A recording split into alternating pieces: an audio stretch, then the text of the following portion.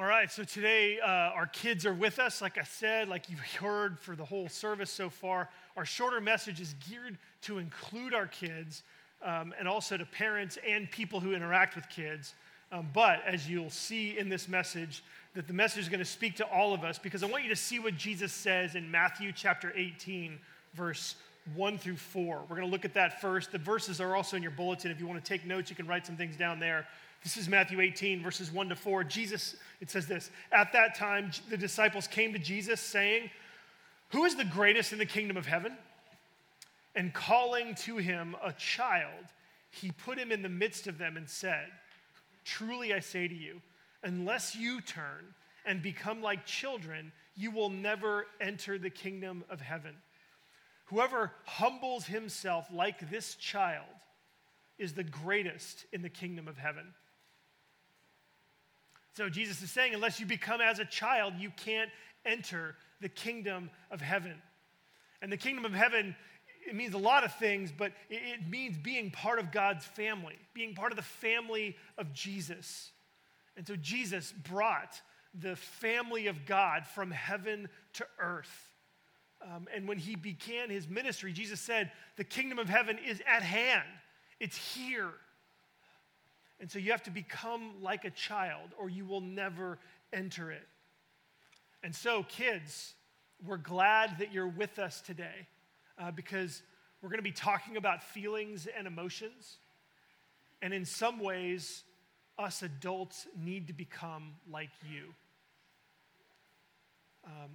We also have special kids bulletins. These things are awesome. I mean, they're there every week. They're special today because we knew that more of our kids would be here. We want you to be able to draw different emojis that you feel in your families. There's a space. Do you want one? There's a space. There's also a space where we want you to write some of the best and maybe the worst memories that you've had in your family. And so this is a chance for you to process. And adults, let me say this, and I know you're going to argue with me. Like there's going to be something in you that's going to say, wait, come on, you can't say this. But hear me out. If we can become like our kids in the area of our feelings and emotions, we can actually be more like Jesus. And then we can create a better pathway for our kids to mature and become adults like us with an emotionally healthy spirituality. Jesus says in verse 4, he says that to be like a child is to humble yourself. That's what he's saying here. That those who are humble, they don't just enter the kingdom, but they are greatest in the kingdom. And so in our emotionally healthy series, we've been talking about how emotions and feelings relate to being spiritually mature. And when it comes to emotions, we got to say our kids are not perfect, not by any stretch of the imagination, but there is something that we can learn from and imitate in our kids. And so to humble yourself as a child in the area of emotionally healthy spirituality looks like being honest about your feelings. Okay, it's in being honest about your feelings. I think kids are more naturally the way God designed than adults are.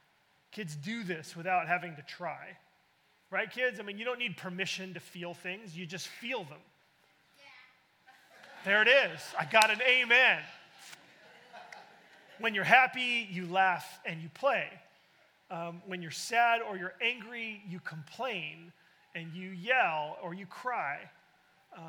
You don't think about hiding your emotions, and you don't feel bad expressing your emotions. Adults, this is something that we can learn from.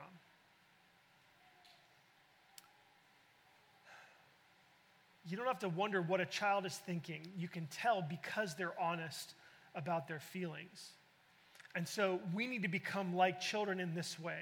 We need to be more honest about our feelings and emotions. We need to be less ashamed of how we feel. Now, this doesn't mean that all of the ways that kids or adults express their feelings or emotions is good or right. But we really, we need two things.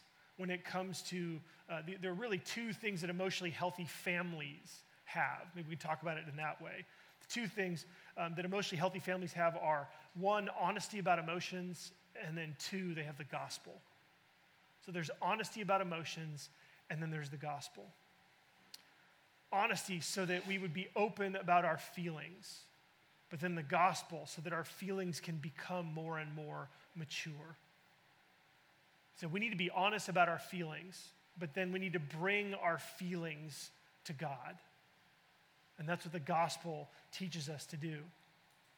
And so in families, Jesus wants honesty to meet humility in the gospel for children and adults. And in Ephesians 6, there's verses there that talk about that a child's honesty needs to be married to honor for their parents. You want to honor your parents in the midst of being honest about your feelings. And it also says in Ephesians 6 that a parent's honesty in their feelings is married to sensitivity toward their children's immaturity. There's an understanding and a set expectation that's commensurate with their maturity. And so let me just give you some practical things that you can do so that you can grow in having an emotionally healthy family. First, ask your children for forgiveness. Okay, there is nothing more powerful in the life of a child than when their parent comes to them and says, "Look, what I did was wrong. I'm sorry, will you forgive me?" The power of that moment blasts through layers and layers of hurt. The power of that moment, it's so big because when kids see their parents apologize, it creates space for them to do the same. My kids have told me that there have been times in the past where I would be dealing with them in a way that was, sinful. And they would be thinking, I think later Dad is going to come and apologize to me for how he's treating me right now. And there's a sense of, I'm excited that they would think that about me. Not excited to sin against them, but excited that they would know that was coming. We can't be perfect as parents, but we can own it when we're not. And owning it is God's way of healing the problems that come from sin in families. And then it creates, the other benefit that it does is that when you apologize to your kids, when you ask them for forgiveness, you also are modeling for them that conflict is a reality in healthy relationships. That the best relationships include conflict, both, and have a gospel-centered resolution. And so second, be honest when you struggle. It's okay to help your kids know that life isn't always good for you.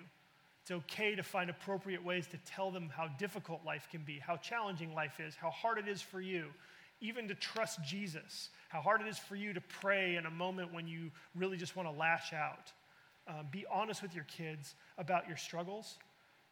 Let them see that you're human, because then they'll think, oh, okay, this stuff that I'm feeling inside, it's okay for me to talk about this because mom or dad are. And then third, this is really helpful, connect before you correct. Connect before you correct. This is so difficult, especially for parents, because the minute our kids begin to articulate something or begin to express some feeling, we are already 3 corrections ahead of them. We know exactly what we're going to say, right? And what we really need to do is we need to slow down and stop and connect to how they're feeling before we correct them. If you do that, your correction actually will land better. And also you may learn things about your kids and how they're feeling that you would not have known if you just jump to correct. And then lastly, let your discipline reflect the gospel. So when you discipline your kids, after you discipline your kids, encourage them to confess their sins Clearly make it abundantly clear that you forgive them, and then delight in them as soon as you can afterwards. It's over. It's dealt with. The discipline has come and gone. And in the same way that God rejoices to forgive, as a parent, have that same joy in forgiving your kids and let them experience that joy from you right after, as soon after as you can. There's a famous phrase, I don't know who said it, but if you make time for your kids when they're young, they'll make time for you when they're old. And these are 4 ways I think that will help you to make time to connect with them. And so during Lent, we are looking at some of the Psalms during the week, and we want you to pray, write, and speak. And so this week, I want you to pray, write, and speak as a family. And so each week I've been giving you 3 Psalms, one for when life is up, one for when life is down, and one for when life is sideways. This week, I'm just going to give you 1 Psalm. This is 1 Psalm for the week. And what's great about this Psalm is that it works when life is up, down, and sideways. And so let me just share with you. My hope is that you can take this 1 Psalm and make it your Psalm for the week as a family. Okay? And if you don't have a family, then get with someone in your life group, read this Psalm, and then discuss it together and see how this Psalm can hit and speak to different aspects of your life when life is good, bad, and ugly. And so when life is up, Psalm 23, verses 1 to 3. Let me just show that to you real quick. It says, "The Lord is my shepherd, I shall not want. He makes me lie down in green pastures. He leads me beside still waters. He restores my soul.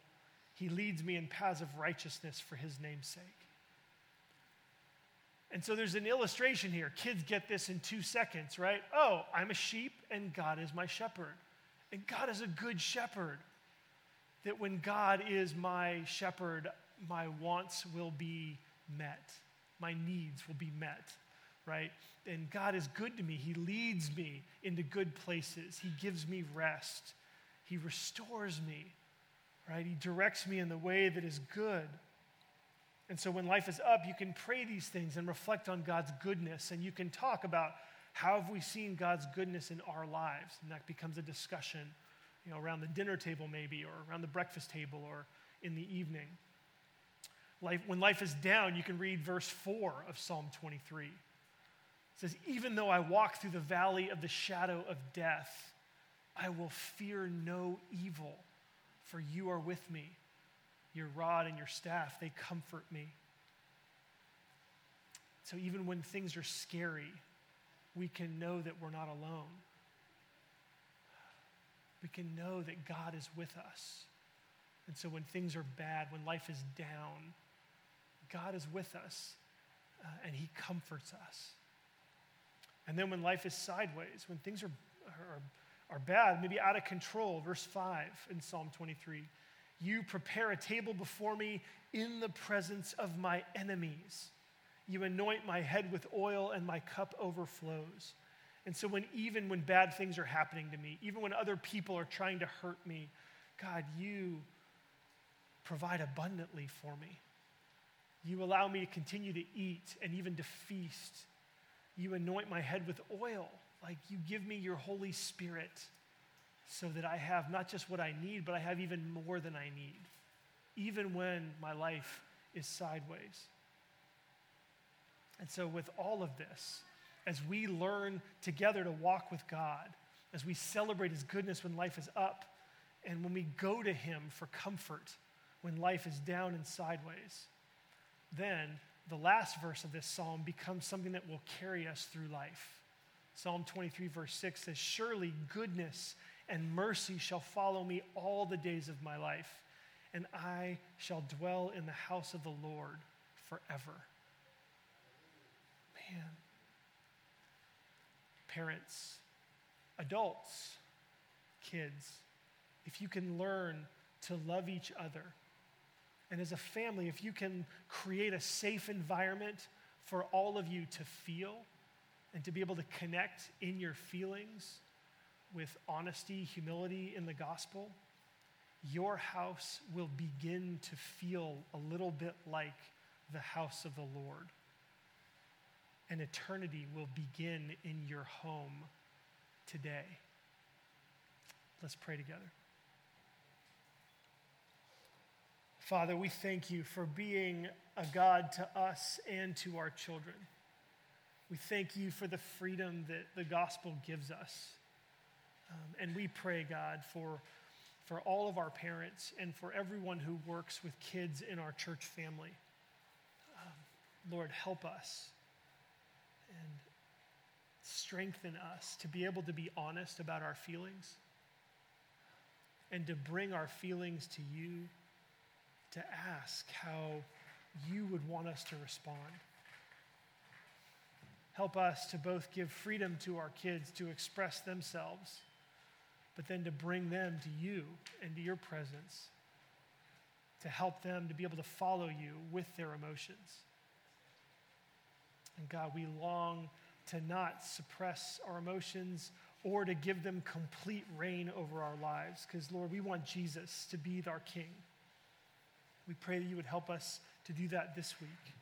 We pray this in Jesus' name. Amen. We're going to receive now an offering. And so if you're going to be giving today, please prepare your gifts to give. If you want to give online, you can do that as well. The instructions for doing that are on the screens. So I want you to, it's kind of fun when the kids are in the service. If you have a gift, you can give it to them and you can tell them, hey, you know what, we're giving this to God because God is God over even our money. And we want to support the church in what it's doing.